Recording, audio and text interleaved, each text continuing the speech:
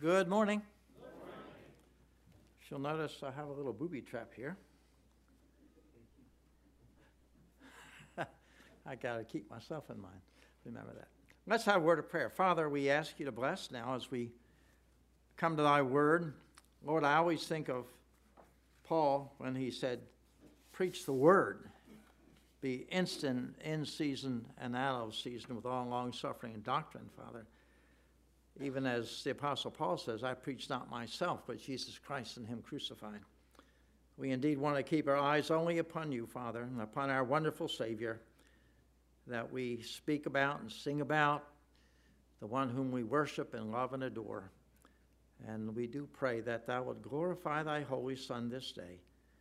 For in Jesus' name we pray. And thank you, Father. Amen. Matthew chapter 2, please, if you want to turn there. And we have sung about this. One of the songs there said, what child is this on Mary's lap, so sweetly sleeping? And that, of course, this is Christ the King. And I want to think a little bit about that this morning, about the presentation here. I'll just read a few verses to refresh your mind a little bit. Matthew 2:1. Now when Jesus was born in Bethlehem of Judea in the days of Herod the king, behold, there came wise men from the east to Jerusalem, saying, where is he that is born King of the Jews? For we have seen his star in the east and are come to worship him. Keep that last phrase in mind. I didn't ever see it quite so strongly as I did this time. We've come to see him and to worship him. Okay, that's good to keep that in mind. When Herod the king had heard these things, he was troubled, and all Jerusalem with him. And when he had gathered all the chief priests and scribes of the people together, he demanded of them where Christ should be born. And they said unto him, in Bethlehem of Judea, for thus it is written, they knew where to turn. Thou, Bethlehem, in the land of Judah, art not the least among the princes of Judah, for out of thee shall come a governor that shall rule my people Israel. And Herod, when he had privately called the wise men, inquired of them diligently what time the star appeared. And he sent them to Bethlehem and said, go and search diligently for the young child, and when you have found him, bring me word again, that I may come and worship him also. What a liar he was. He had other things in mind. When they had heard the king, they departed, and lo, the star which they saw in the east went before them till it came, stood over where the young child was. When they saw the star, they rejoiced with exceeding great joy. And when they were come into the house, they saw the young child with Mary his mother, and fell down and worshipped him. And when they had opened their treasures, they presented unto him gifts, gold and frankincense and myrrh. And being warned of God in a dream that they should not return to Herod, they departed into their own country another way. We're going to sort of take a journey. They took a journey, the Magi coming from the east. We're going to take kind of a little bit of a journey today, and emphasizing this idea, where is he that is born King of the Jews? We usually think of the Lord Jesus born as Savior, and praise the Lord, that's a wonderful reality. And I thank so much for that. But today we want to think a little bit about another aspect of Christ as the King, the promised King that the Jews have been looking for hundreds of years, foretold to an extent in embryo form back in Genesis chapter 3, the seed of the woman that should come and bring deliverance by crushing the head of the serpent and so forth. I just want to point out that Matthew is a book that was written to present the Lord Jesus Christ as the King. That's the emphasis, and it's interesting to know that all the way through the book of Matthew. He brings us out in many different ways and many different aspects. Chapter 1, we have the lineage of the King, the book of the generation of Jesus Christ, the son of David and the son of Abraham. Then he goes on to explain from Abraham on down through David, and David down through his seed. In other words, if a man is going to be declared a king, they have to say, well, how can you prove your lineage? How do we know you come from a king's line? And so he gives that to us in the first 17 verses. It's interesting, though, that he also puts David first, even though Abraham was first by 1,000 years, because, again, like we said, he says, I want to tell you the story about the king. Jesus Christ is truly the king of Israel. Actually, you look at chapter 1, we have a lineage, and it's Joseph. And then the verse 17, there is a switch. Everything is begat, begat, begat. And then all of a sudden, we have of Mary, of whom was born Jesus. Because as we know, we're emphasizing here the virgin birth. The Son of God who came and became a part of the human nature that we all possessed. And we don't have time to go into that today, but again, theologians talk about this and say the greatest possible thing that you could ever happen. The British call it the grand miracle. God joining together with flesh. And remember, the Lord Jesus Christ continues on that way. He still is the man in heaven glorified. He came as the Son eternal with the Father, but now he has taken upon him flesh and is that a body that is glorified up in heaven. Okay, well, one interesting thing about this also, by the way, since we're taking a journey, is the Jews were very zealous of this, and they kept very accurate records of their kings and so forth, not all of whom were very good, as you certainly do know. But one side note I read was that when Titus, the Roman, destroyed the city of Jerusalem and the temple in AD 70, that he burned everything down and no records remain. Anybody that would come today and say, I have a right to become the king of the Jews, cannot prove their lineage through any of the records because they are all gone. I do want to keep this in mind, though, before us today. The Jewish people were very much concerned. You see, we always approach the Lord Jesus as Savior. And of course, that is, like I say, a wonderful truth. But they were very much concerned about the king. Where is the king? And when even at his crucifixion, you remember, they put a placard. Pilate did this, of course, and it said, this is the king of the Jews.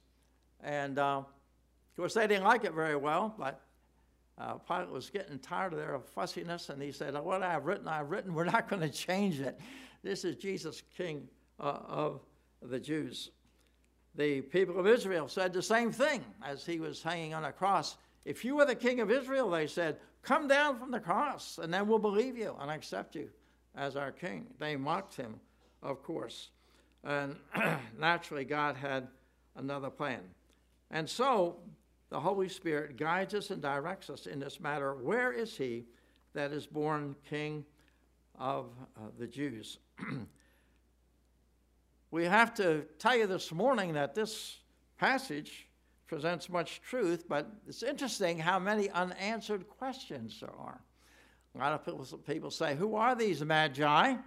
Exactly where did they come from? What connection was there between a star and a newborn king? And how did they know this? And I have to say today, I'm sorry we're not going to answer all these questions. They've studied it for 2,000 years, and in 30 minutes, I don't think we're going to give you all the answers. But at the same time, I think it's all right with the Lord if we indulge in just a little bit of reverent speculation, if you don't mind. We have to go back again a little bit in history. And several things happened. For one thing, Alexander the Great conquered the world, and he was so fascinated with Grecian culture and the Grecian language that he spread that language all the way over, and he went as far as India before his troops rebelled and said, we're not going to do it anymore, we're tired of this. But anyway, the Greek language could go around the world at that time and present the truth of God. And I guess we all know that our New Testament is written in the Greek. Okay, and that's so different because here we have a Jewish context, Jewish people. All the early converts, Matthew, Mark, Luke, John, they were all Jews, but written in the Greek so that the whole world can understand that message. The other point I think is a very fascinating thing. Most scholars think, they can't prove this. Like I say, we're doing a little bit of speculation, but most scholars think that the Magi came from Babylon. It's kind of interesting because Abraham came from Ur of the Chaldees, which is over around that very same area on the Euphrates River, around Babylon. And we all remember that David was carried away captive where? Into Babylon. And Daniel was honored and revered there as one of the greatest men among the Chaldees. As a matter of fact, they made him the president, and the others were under him. Even his friends were put under him. And so he was able to have converse with many of these men of the East. And well, we have an idea that they all didn't know very much in those days. I'm telling you, I think we have to put away that kind of arrogance. Some of those people were very wise. They pondered long and deep about things.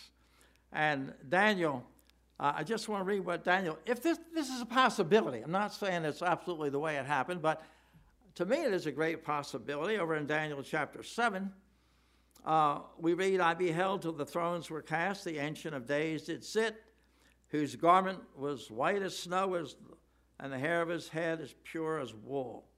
His throne was like a fiery flame, his wheels as a burning fire. And then it said the books were open and the time of judgment was come. All right, we know that is the Ancient of Days.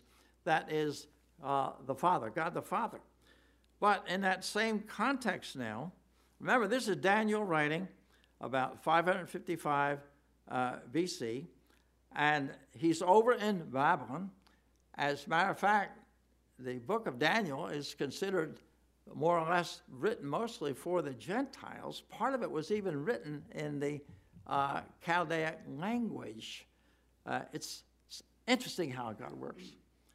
Somebody said the golden purpose of God that you can discern if you are careful discerner in the scriptures, working its way through all the mayhem and madness of the world scene. And that's true. You look at the world, you look at the history of the world. It's battle and greed and everything that seemed to just tear down all that we believe is most precious.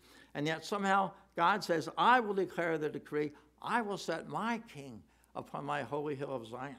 And God says, I'm going to work out my purpose. Let man do it. He makes the wrath of man to please him. And the remainder of wrath, the Bible says, he restrains. God says, I'm going to accomplish this. I'm going to do it. And so the second passage here in Daniel, I saw in the night visions, and behold, one like unto the Son of Man. He came with the clouds of heaven and came to the Ancient of Days, which I read to you just a few minutes ago. And they brought him near before him. And there was given, now listen to this picture. There was given unto him dominion and glory and a kingdom, that all people, nations, languages should serve him. And his dominion is an everlasting dominion which shall not pass away, his kingdom, that which shall not be destroyed. So we hear that this kingdom is not just limited king of the Jews. We're not thinking just of one little tiny group of people over there. Praise God, he has a purpose for them. And God will use them, and he's going to restore Israel someday. That's all true. We all know that. But his purpose goes far beyond just one little nation, the nation of Israel. And it's going to be for the entire world. And not only that, it's going to be an eternal kingdom, he says, which shall never be destroyed. And you have to look at this, and you have to say this language transcends just a merely earthly king. And when these magi came, they were not thinking of, well, we'd like to meet the new king and in a political sense and see how he's doing and wish him well and so forth like that. It says, we have come to worship him. I pointed that out when I read that. And if you go over to verse 11, it says when they, came down and found the Mary and Joseph and the baby, it says they did. These kings, these intellectual leaders is what they were really. Magi is a little bit misleading. They tie that in with astrology and so forth. No, these men that were able to read all the ancient manuscripts over there, they came down and fell down before him, it says, and they worshiped him. Far more than just a political figure. They recognized there was something divine about this child. They didn't understand all that we have today. We have so much more history to work with. But they understood that this was more than just an ordinary baby, more than just an ordinary child. And it says they came and they worshiped him. On the way over, they saw the star. The star took them so far. And then when he came to Israel, I often wonder, why did they go to Jerusalem? Why didn't they go around and save a lot of trouble? But either way, God had a purpose in that too. They went to Jerusalem. Why? Because that was the capital city of Israel. And they said, well, the Jews must be very excited that after all these years now, their Messiah King is born. And I just can't imagine how excited those people must be. But what does the Word of God say? They came, and Wiersbe says, the Magi sought him, the king opposed him, and the religious leaders ignored him. There's a lot of truth in that, isn't there? They came, though, and even when they gave them the news, and even when they were able to give him Micah's prophecy, where he would be born in Bethlehem, none of them went to check it out. When you wonder, you think, it shows you one thing. You can have a lot of knowledge, but just having a lot of knowledge, even about the Bible, is not enough. Is not enough. And I thought myself a little bit about this, excited over this wonderful news. And I thought it really pays us to stop and think a little bit. How excited are we at Christmas? I knew a young person one time, and she went to one of the Christmas programs and came back, and we asked her. We said, what'd you think of it? Oh, she says, same old stuff. Boys wearing their dad's robes and ketchup bottles wrapped in tinfoil. Same old stuff. I thought, oh, no.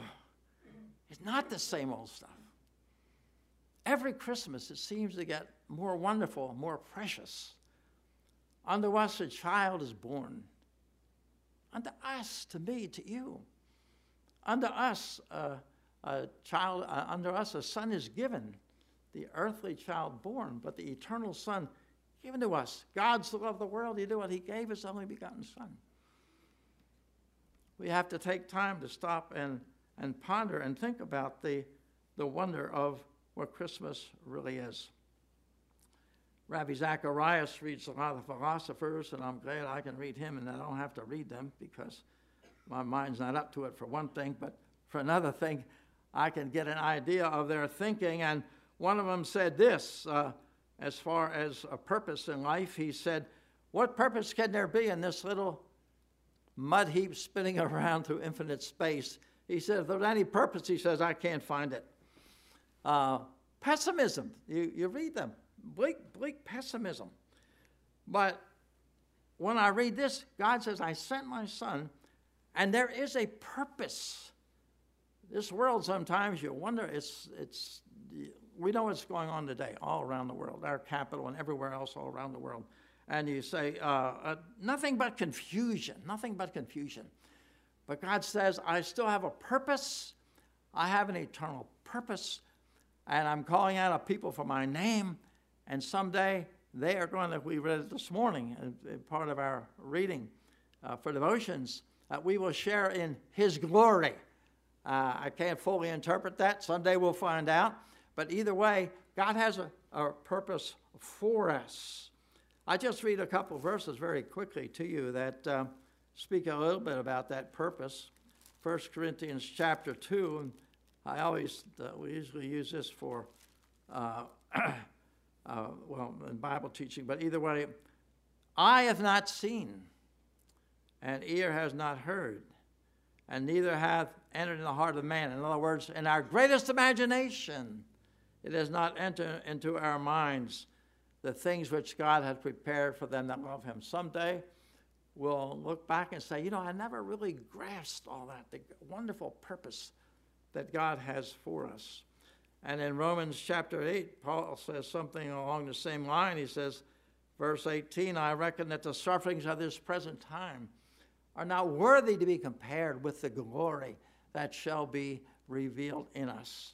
Can you imagine someday when we share in the glory of Christ, we lay aside this old nature and we are perfectly free from all that, and then we shall be like him because we shall see him as he is. A wonderful purpose. Anyway, I want to get back to this. As Christians, we should be the most excited people in the world. I am saved. I'm a child of the King. I hope that's the way you feel. And not only Christmas, but the day after Christmas. Christmas will come and Christmas will go, and so forth. And I'm always so glad that it doesn't stop there. God says, I'm willing to go with you today, and I'll be there tomorrow, and I'll be there the next day, and I'll be with you 1,000,000 years from now. And 1,000,000 years from now, you know what we're doing? We'll still be praising God and thanking him. Oh, God, how could you have loved us so much that you sent your only begotten Son to die for us? I can't understand it. I can't grasp it. I believe it, but I can't fully take it into my mind and into my heart. But it is a wonderful reality. All right, we go on a little bit with our story here.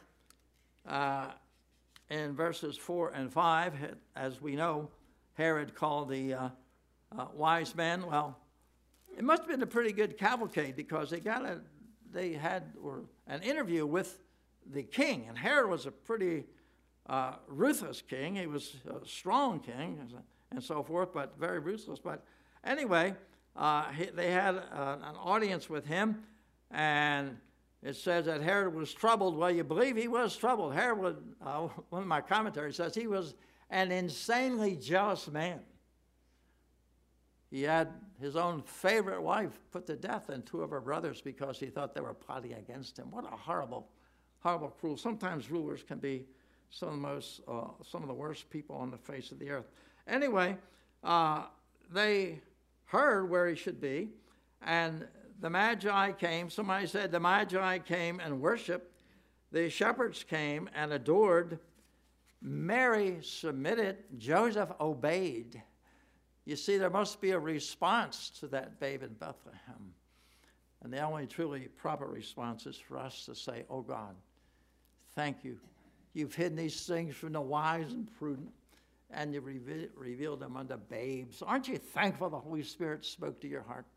Aren't you thankful that you know that Jesus Christ is both Son of God, Lord and Savior? Aren't you thankful today for that? Thank you, God. Thank you so very, very much. But then we have to go on a little bit. Time's getting away here.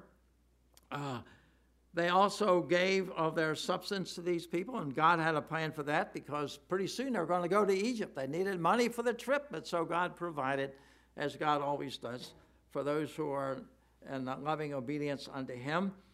And then we thinking, well, what happened? Well, what happened to this babe who was so great and who went around doing good? It says in the book of Acts, Jesus of Nazareth went around doing good, proving that he was the king. He could heal the lepers. He could give sight to the blind. He could raise up the dead.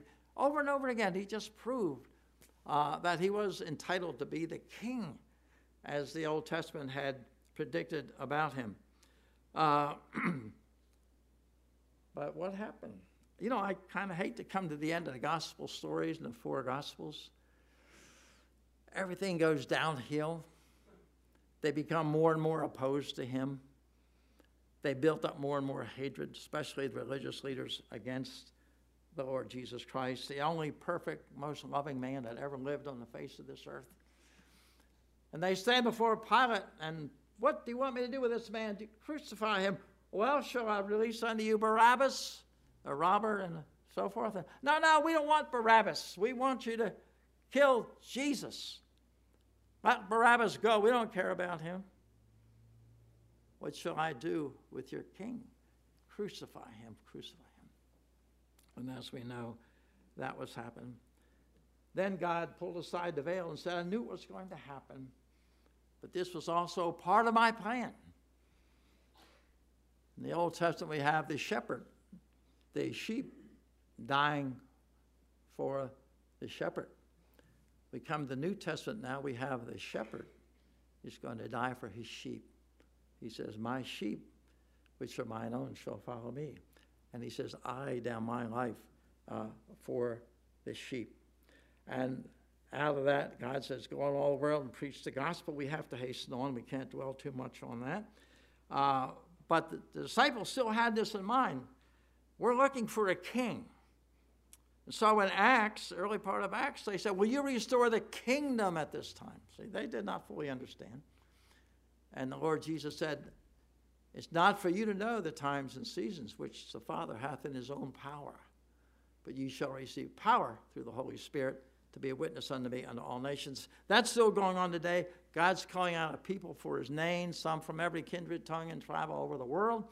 And someday we're the body of Christ. Someday we're going to be the bride of Christ, his consort for all of eternity. So where will that lead us? Well, we have to hasten over and turn to the end of the chapter, end of the book, and that's in Revelation chapter 5. And in Revelation chapter 5, we have a picture of first God himself, the eternal God, in verse 4 and so forth. But in verse 5, it says, I saw him sitting on the throne of glory, and he had a scroll. And one writer said, it's the title deed to earth. Who is going to reign over this whole earth? See, Satan wants to be that leader. He wants to be that king. As a matter of fact, he said, I offer to Jesus, I offer you this kingdom if you'll fall down and worship me. That was not just blarney. There's something about that, don't fully understand it all, but he wants to be the king over this planet. Who is worthy to open the scrolls and bring forth God's purpose now for all eternity as far as this earth is concerned? And it says that no one was found worthy. Not Moses. No, Moses wasn't worthy. What about Abraham? No. What about David? No. Paul? No. The great apostle John? No. No man was worthy to come, take that scroll, and open up the future course of history in God's perfect plan. And John says, I wept much, excuse me, because no man was found worthy to come and do that. And then one of the elders came and said, weep not, behold, the Lion of the tribe of Judah, the root of David. There again, we pick up that thread of kingship, you see. The king. We're speaking about David. David the king hath prevailed. He says, I beheld, and lo, I saw, he said, behold, the Lion of the tribe of Judah. And he says, I looked, and behold, a lamb as it had been slain from the foundation of the world. Anyway, we can't linger there. Either way, the whole idea, who's going to bring in this kingdom that's going to last forever and where we'll finally have peace on this earth? And then they had this great exaltation. If any of you have heard the Messiah, you know, they call it one of the greatest oratorios ever written. And this is part of it. And I beheld, and I heard the voice of many angels round about the throne, and the living creatures and the elders, and the number of them was 10,000 times 10,000. Can you imagine that scene? That great throne, 10,000 times 10,000s, millions of angels gathered around that throne, all with one purpose, to glorify and praise our eternal Almighty God. And they said with a loud voice, worthy is the Lamb. Worthy is the Lamb that was slain to receive power and riches and wisdom and strength and honor and glory and blessing. And every creature which is in heaven and on the earth and under the earth and those that are under the sea heard I saying, blessing and honor and glory and power be unto him that sitteth upon the throne and unto the Lamb forever and forever. And the living creatures fell down and worshipped him. And then a few chapters later in Revelation, we have a great declaration by a strong angel, and says, behold, the kingdoms of this world are become the kingdom of our Lord and of his Christ, and he shall reign forever and ever. Get you a little bit excited? I'm glad I'm going to be there that day. And you'll be there that day. And we'll say, Lord, life has been rough at times. And there's so much sadness in the world. And there's so much sorrow. We've had some things recently that really trouble our hearts very, very much. And we say, Lord, we can't fully understand all this. We can't fully understand this. But God says, but there's a new day coming. There's a new day coming. And we used to sing that song, we've sung it before, the King is coming, the King is coming, the King is going to come. And you know, I keep saying, well, I don't guess he'll come in my lifetime, because I'm past 39, as you know.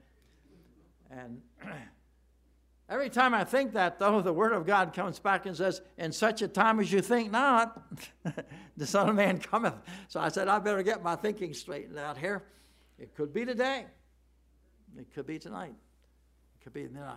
It doesn't matter. When he does come, we're going to hear his voice and be raised up to join him in the air. And somebody said, for the first time in the history of the church, we're all going to obey. You don't have any choice. God calls the voice of authority, the voice of command, come up here and be with me where I am. And then the Bible says it shall be fulfilled, which was spoken by the prophet Isaiah in Isaiah 35. The lame man shall leap, the tongue of the deaf shall be loosed. Those, their ears shall be unstopped, those that are deaf. And it says, and holiness shall be the way of life, and a fool walking therein shall not be misled. Well, there's a wonderful day coming, beloved, wonderful day. It all starts there back in Bethlehem. Unto us a child is born. Unto us a son is given. I just want to encourage you a little bit today that we might really be excited and say, Lord, you know when you do, you say, Lord, help me to do my little bit for you. Someday you'll never have the chance. We got to do it now. We got to do it now. Dear Father, thank you, Lord, today for the wonder of your love. Lord, I know a million years, it doesn't matter. We'll never get over it. We'll never get over it. We'll say to God, how could it be that you could love me so much? I don't understand it, Lord. But I'm so thankful that you do love us. Jeremiah says, I loved you with an everlasting love. Lord, I know I don't deserve it. I'm so aware of my faults and my failures and my inconsistencies. And yet you say, but I don't give up. I don't give up. I've chosen you in Christ before the foundations of the world. And someday, with the Lord Jesus Christ, we'll share in his glory. Thank you, Father God. Praise be to our wonderful Savior, Jesus Christ, thy holy Son, our Lord. Amen.